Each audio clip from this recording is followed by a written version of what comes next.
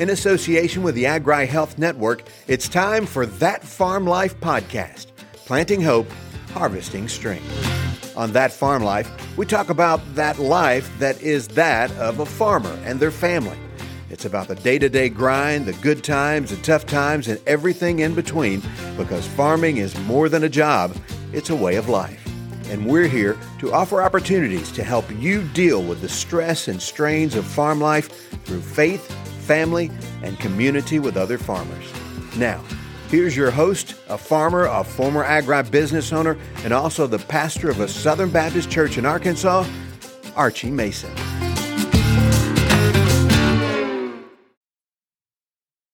Well, hey, folks, welcome to another episode of That Farm Life podcast. My name is Archie Mason, your host, and thank you for taking the time today to join us here on the podcast. Now, some of you are joining us for the first time. I've mentioned this and in some of our previous podcasts. We have listeners in 48 states and 43 countries, and really, honestly, that just blows my mind. So if you're a brand new listener, you may not know who we are, where we come from, what we're about, and you can check us out, agrihealth.net. We've got a lot of resources there. We're trying to do a better job of keeping that website full of new content and maybe new available resources. Here at Agri Health, we're all about helping bring awareness in the ag sector out there regarding the stress and strains of life. And so if you're a row crop farmer or a rancher, whether you're dealing with livestock or you're growing corn or soybeans or barley or wheat or oats or whatever it may be, there are the stress and strains that come with that, raising a crop or raising livestock. And one of the strains that we have been discussing in the previous weeks are inputs. And so we've talked about that. But also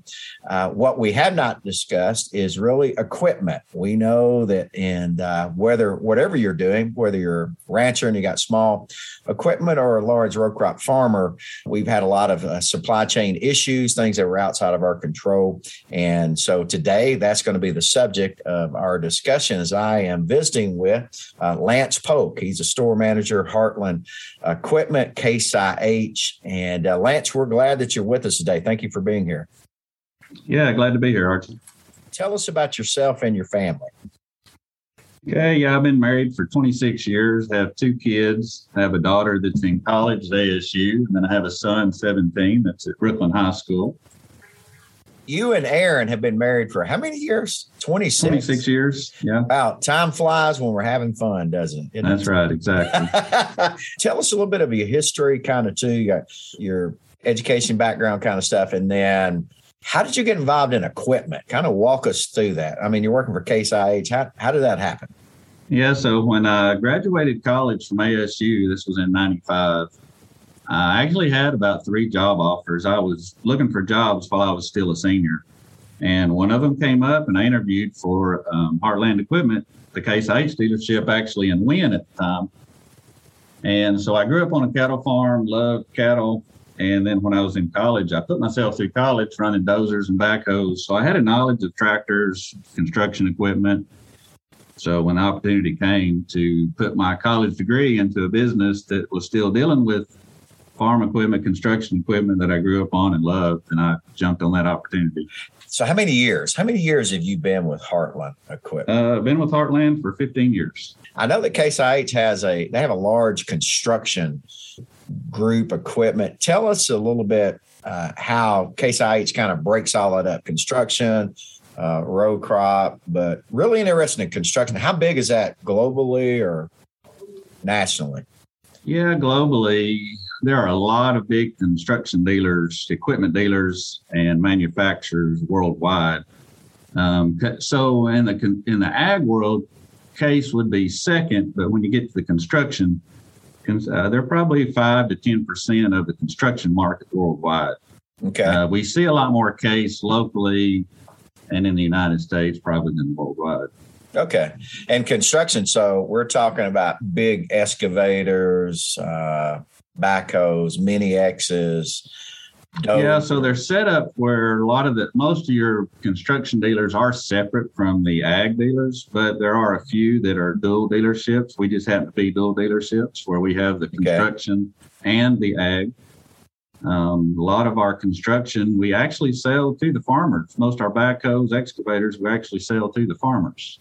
Yeah, I would just say in Northeast Arkansas, the backhoes, the tracks, the big excavators, mini X's. I don't know how it is in where most parts of the country, man, we have a lot of farmers who have all types of equipment. They're always, and I think a lot of it's, Lance, because we've gotten in these water recovery systems and stuff that are taking place on these farms, and they're always swabbing out ditches. And then also, too, I know I see a lot of Case IH equipment that an independent operator has that he's running out there. You call somebody and it's X amount of money for clean the ditch out or do this or do that. So, hey, let me ask you this too. So we've had some supply chain issues. Okay. So when did that for you guys and with Case IH, when did y'all first begin to see that, hey, we got stuff ordered that's not getting here or stuff like that? When did y'all begin to realize it? We may have a problem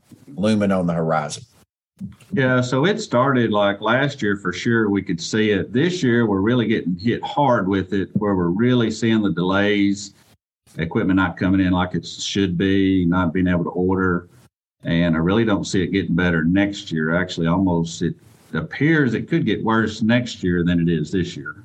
Hey, well, let's talk about that because that's pretty interesting. I guess we call it kind of the rubber band effect in some way. Why do you think, hey, and look, we'll tell our audience out there, neither one of us are really, we can all give our opinion, but we're probably not an expert on, predicting the future. But why would you say you think that it may even be worse in the farming season next year than it is this year? Seems like just because it progressively gets worse than better, even though it seems like, people are back to work and seems like everything's back to normal. Of course, worldwide, I guess it is not. There's still parts of the country that shut down. And with all manufacturers, vehicles, farm and construction equipment, it's all the same. Components come from all over the world. So a lot of things are out of our control. So another part of the world can have problems with components not coming into the United States that affects everything. Oh, yeah. I think you're exactly right, especially with the tech stuff. Hey, in just a moment, don't let me forget about this. I do want to talk to you about the tech kind of end of Case IH. Where are most of the factories for Case IH? I mean, I'm asking questions because I don't know, but do y'all have one in the U.S. or? Yeah, so our large tractors are in Racine, Wisconsin. The big four-wheel drives are in Fargo, North Dakota, and the combines are in Grand Islands, Nebraska. So, the main core products are still in the United States, but still a lot of those components come from overseas. And then, of course, get assembled over here in the United States. Some of the smaller tractors, they're manufactured overseas, in Europe and different countries.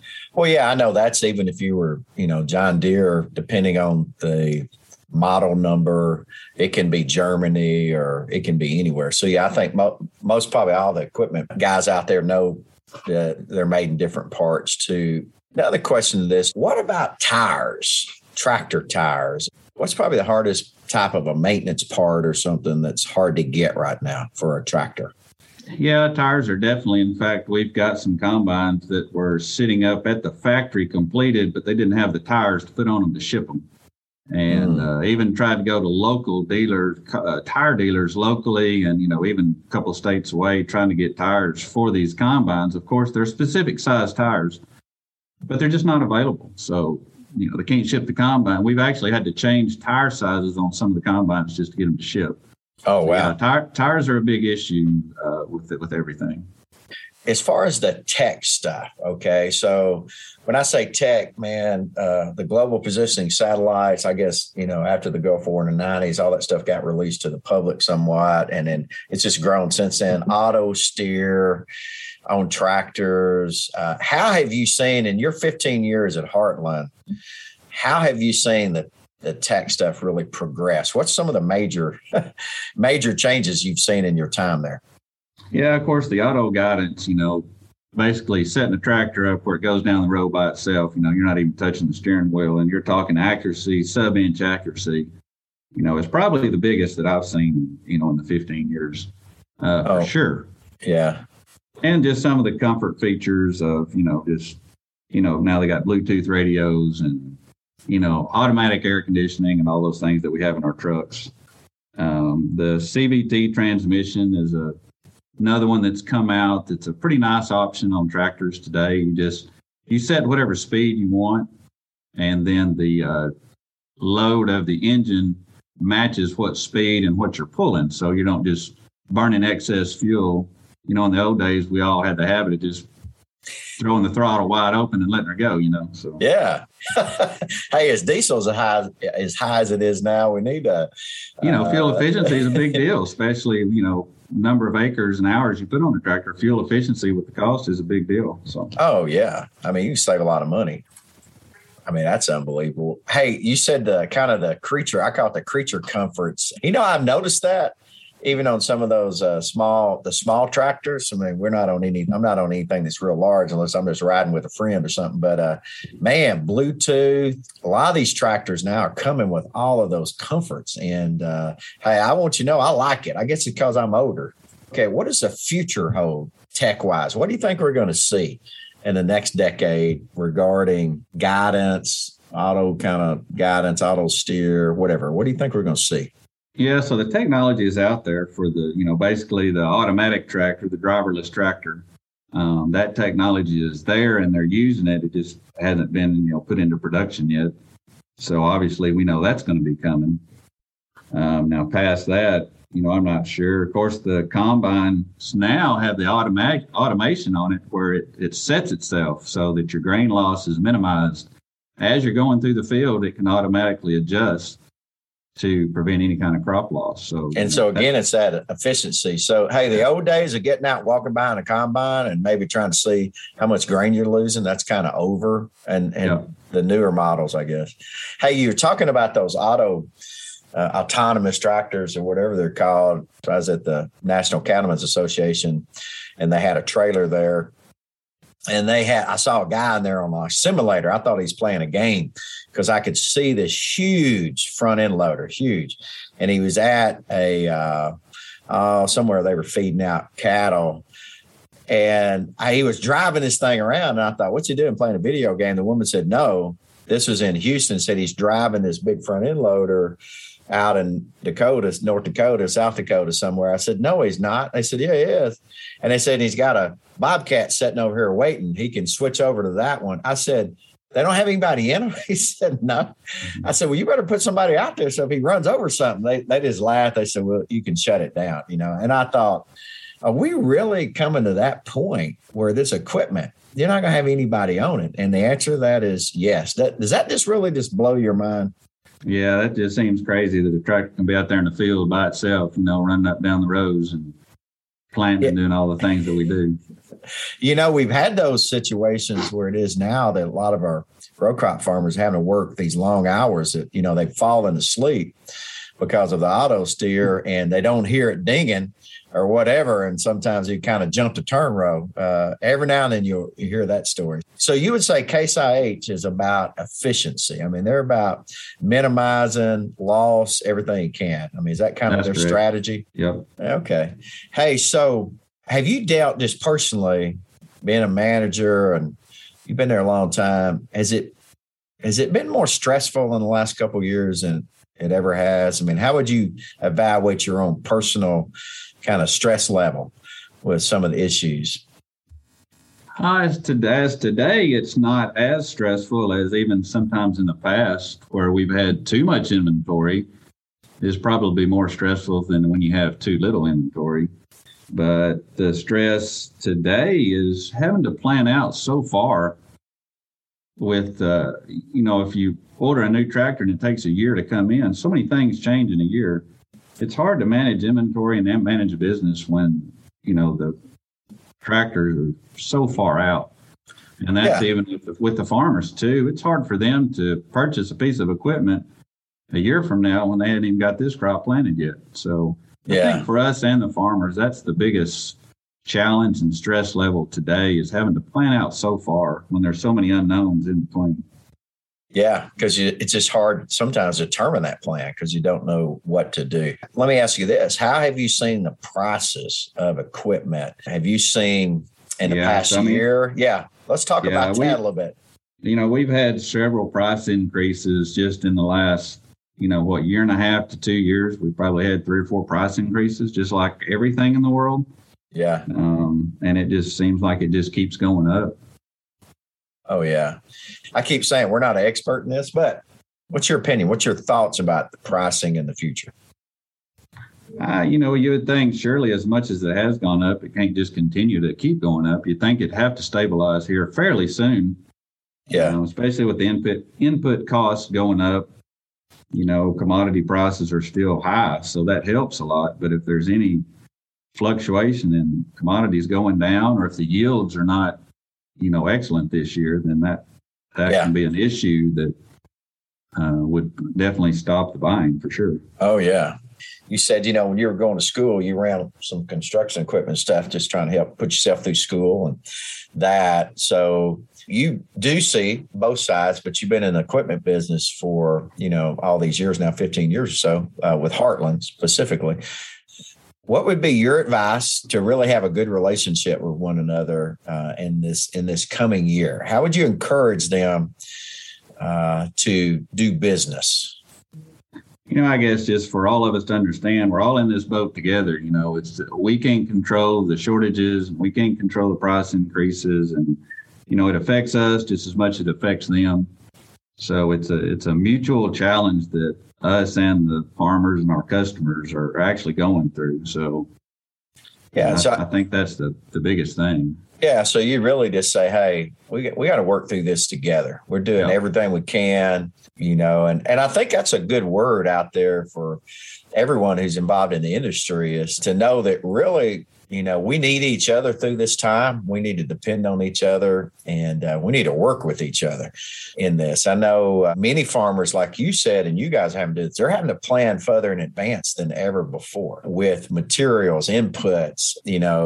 Most folks around the country are in the planting season. If it's, some have too much rain and some don't have any rain, but everybody's in that. So just that planning in the future. And so I guess the word would be, hey, we just got to work together with that. Hey, other question here too, Lance. How do you, you're running a business and involved here, raising a family, and how do you deal with stress? How do you deal with the discouragement that maybe this whole world throws at you? Well, I guess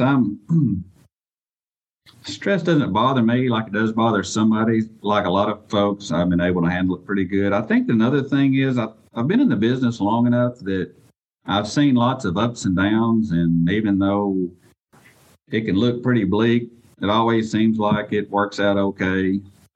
So just a lot of past experience helps me not to stress too bad about current situations. Of course, having a stable family with my wife and kids, that's always a great thing.